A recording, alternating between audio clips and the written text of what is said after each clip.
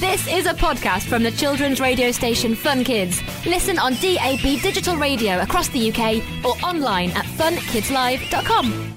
This week, we're learning about the Royal Society Young People's Book Prize 2020, a short list of 6 books, some of the best young people's science books of the year. It's been decided by a whole load of absolute geniuses, and one of those is Professor Mike Kendall. He is a geophysicist, he is a fellow of the Royal Society, and he's on the line with us now. Hey, Mike. Hi, Dan. How are you? Yeah, very well. Thank you so much for joining us. Now, I'm looking at the names of some of these books, and I know because I've spoken to a few people for the show, people like Professor Barry Marshall. He's in there with How to Win a Nobel Prize. Talk to us very quickly about your role as a scientist in trying to decide just some of the best science books for young people of the year. Yeah, it's been a very interesting procedure. I mean, obviously, we're trying to decide from a really broad selection of books that I really have to emphasize are generally really, really good. So it's a difficult task. It's also difficult because we're adults trying to decide what younger kids would really like to read. But the idea is to take it down to a short list, and then we meet as a group and decide on which one is a bit different, maybe presented in a way that hasn't, it's a bit unconventional. We're really interested in books that might attract a much broader range of kids' interest, to get interested in science. So how many science books were you presented with at the point? And then you've whittled it down to 6. And then I know that a lot of kids all around the country are going to decide the best ones. So how many were you presented with?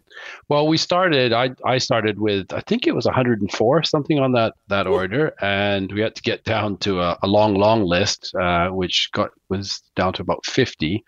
And then each judge was then told to shortlist their 12 best, the ones they thought would be the favorites. And then when we got together, we had to distill that down to a final 6. And it was quite an interesting procedure because you'd think, well, there'd be some commonality in the 12 that we picked or we chose, but there wasn't. There was often disagreements, and it was really fun just to sort of argue about, well, this book's better for this reason and this one's better for this reason. So it was a really enjoyable experience. And because the quality of the books was so good and there's so many of them, it was quite challenging, but we're happy with the 6 that we reduced it to. How much have you noticed when you had those initial 100 or so books, some similarities and some themes with the general topics? Do these things tend to come about in waves at the moment? Quite rightly, everyone's quite focused on the climate. And I see a book here in the short list.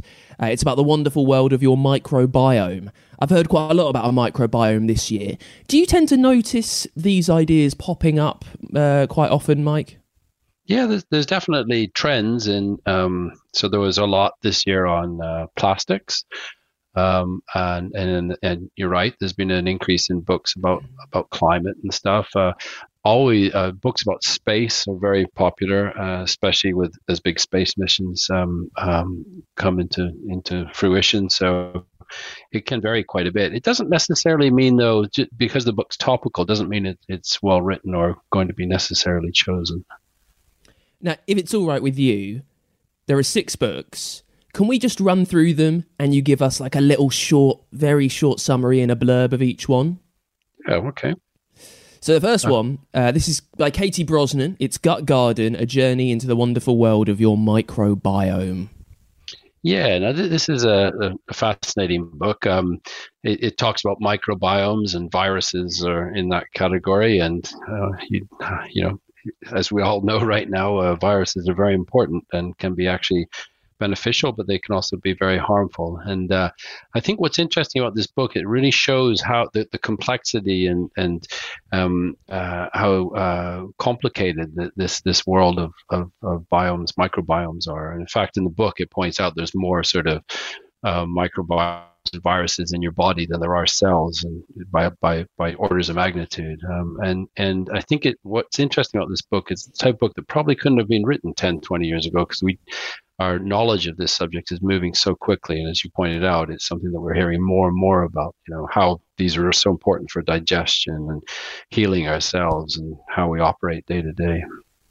It's amazing, isn't it, how we're always finding out new things, especially about digestion.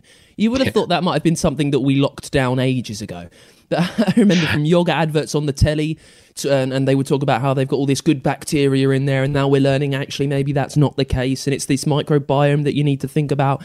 All of that just amazes me that we keep learning these things. Yeah, this book even speculates, looks at recent research that says what your appendix might be doing and why, because we always thought that wasn't really a useful organ, but it may in fact play some sort of role. It turns out it's useful after all. Perhaps. Right, the next book is by Libby Deutsch, illustrated by Valpuri Katula. It's The Everyday Journeys of Ordinary Things. The title is really hooking me in for this one, Mike. Tell us more. Yeah, I love these type of books. I mean, as a kid and even now as an adult, I love watching a TV show that shows you how something's made, something you might use day to day, like you might get a carton of milk out of the fridge and just going back to, the journey from a cow, feeding on grass to your fridge is quite fascinating. And it talks about all sorts of things like that, about how the internet works, how GPS, how you know where you are with your phone or your watch. How mail is distributed, how the whole process, and I think it's really important because it shows people really the implications, what has to happen for you to turn on that light switch or to get a piece of fruit out of the fruit bowl, and so it tracks the journey and shows actually really how amazing it is that many of these things work as efficiently and as well as they do. And if you thought that name hooked me in, the name of the next one, Cats React to Science Facts. It's by Izzy Howell. Is it what it says on the tin? It is. This was an interesting book. This is a book we discussed a lot as judges as a whole, because it was a book. If you'd have told me shortlisted when I first saw them, I was like, no. Never. I mean, it's just pictures of cats reacting to interesting facts. But actually, it's really good. It has lots of good, not only just interesting facts, but tries to explain to you a little bit about how things work, how the natural world works, and the cats just are, there for amusement. And in the end, we agreed. So one of the other judges, she has younger children, and it was their favorite book, for example. They just loved.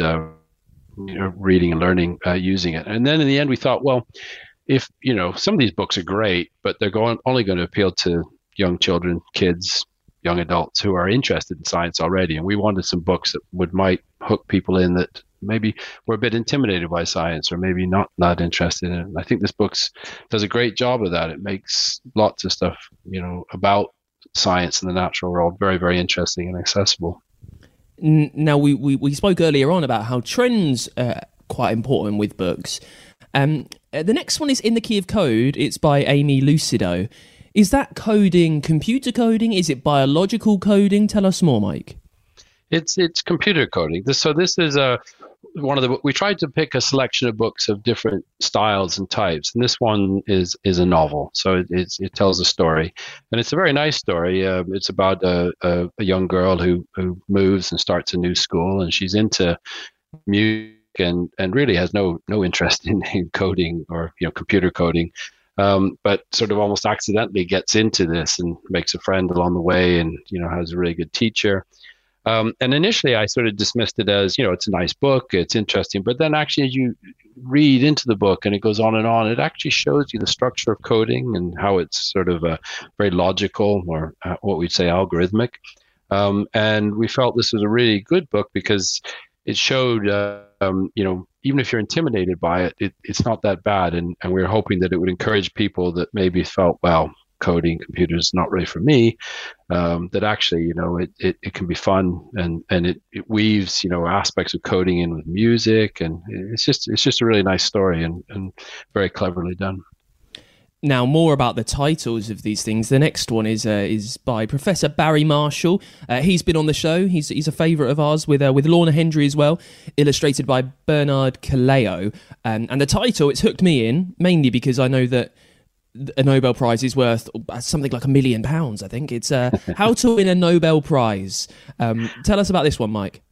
Yeah, so again, this is a book that's a bit of a story, and I must admit it, initially I thought, well, it'll be interesting, but I don't think it'll be that good. And actually, as I read it's brilliant. And actually, my whole family read it, and it was our number one choice of my household. And it just basically is, what I like about it is it shows that there isn't a tried and proven route to getting a Nobel Prize. Sometimes these things come around not so much accidentally, but you make discoveries that you weren't looking for, and it just shows you the what, you know, for me as a scientist, the real pleasure is you explore things because you're interested in them. Sometimes things work out in ways you didn't really expect, and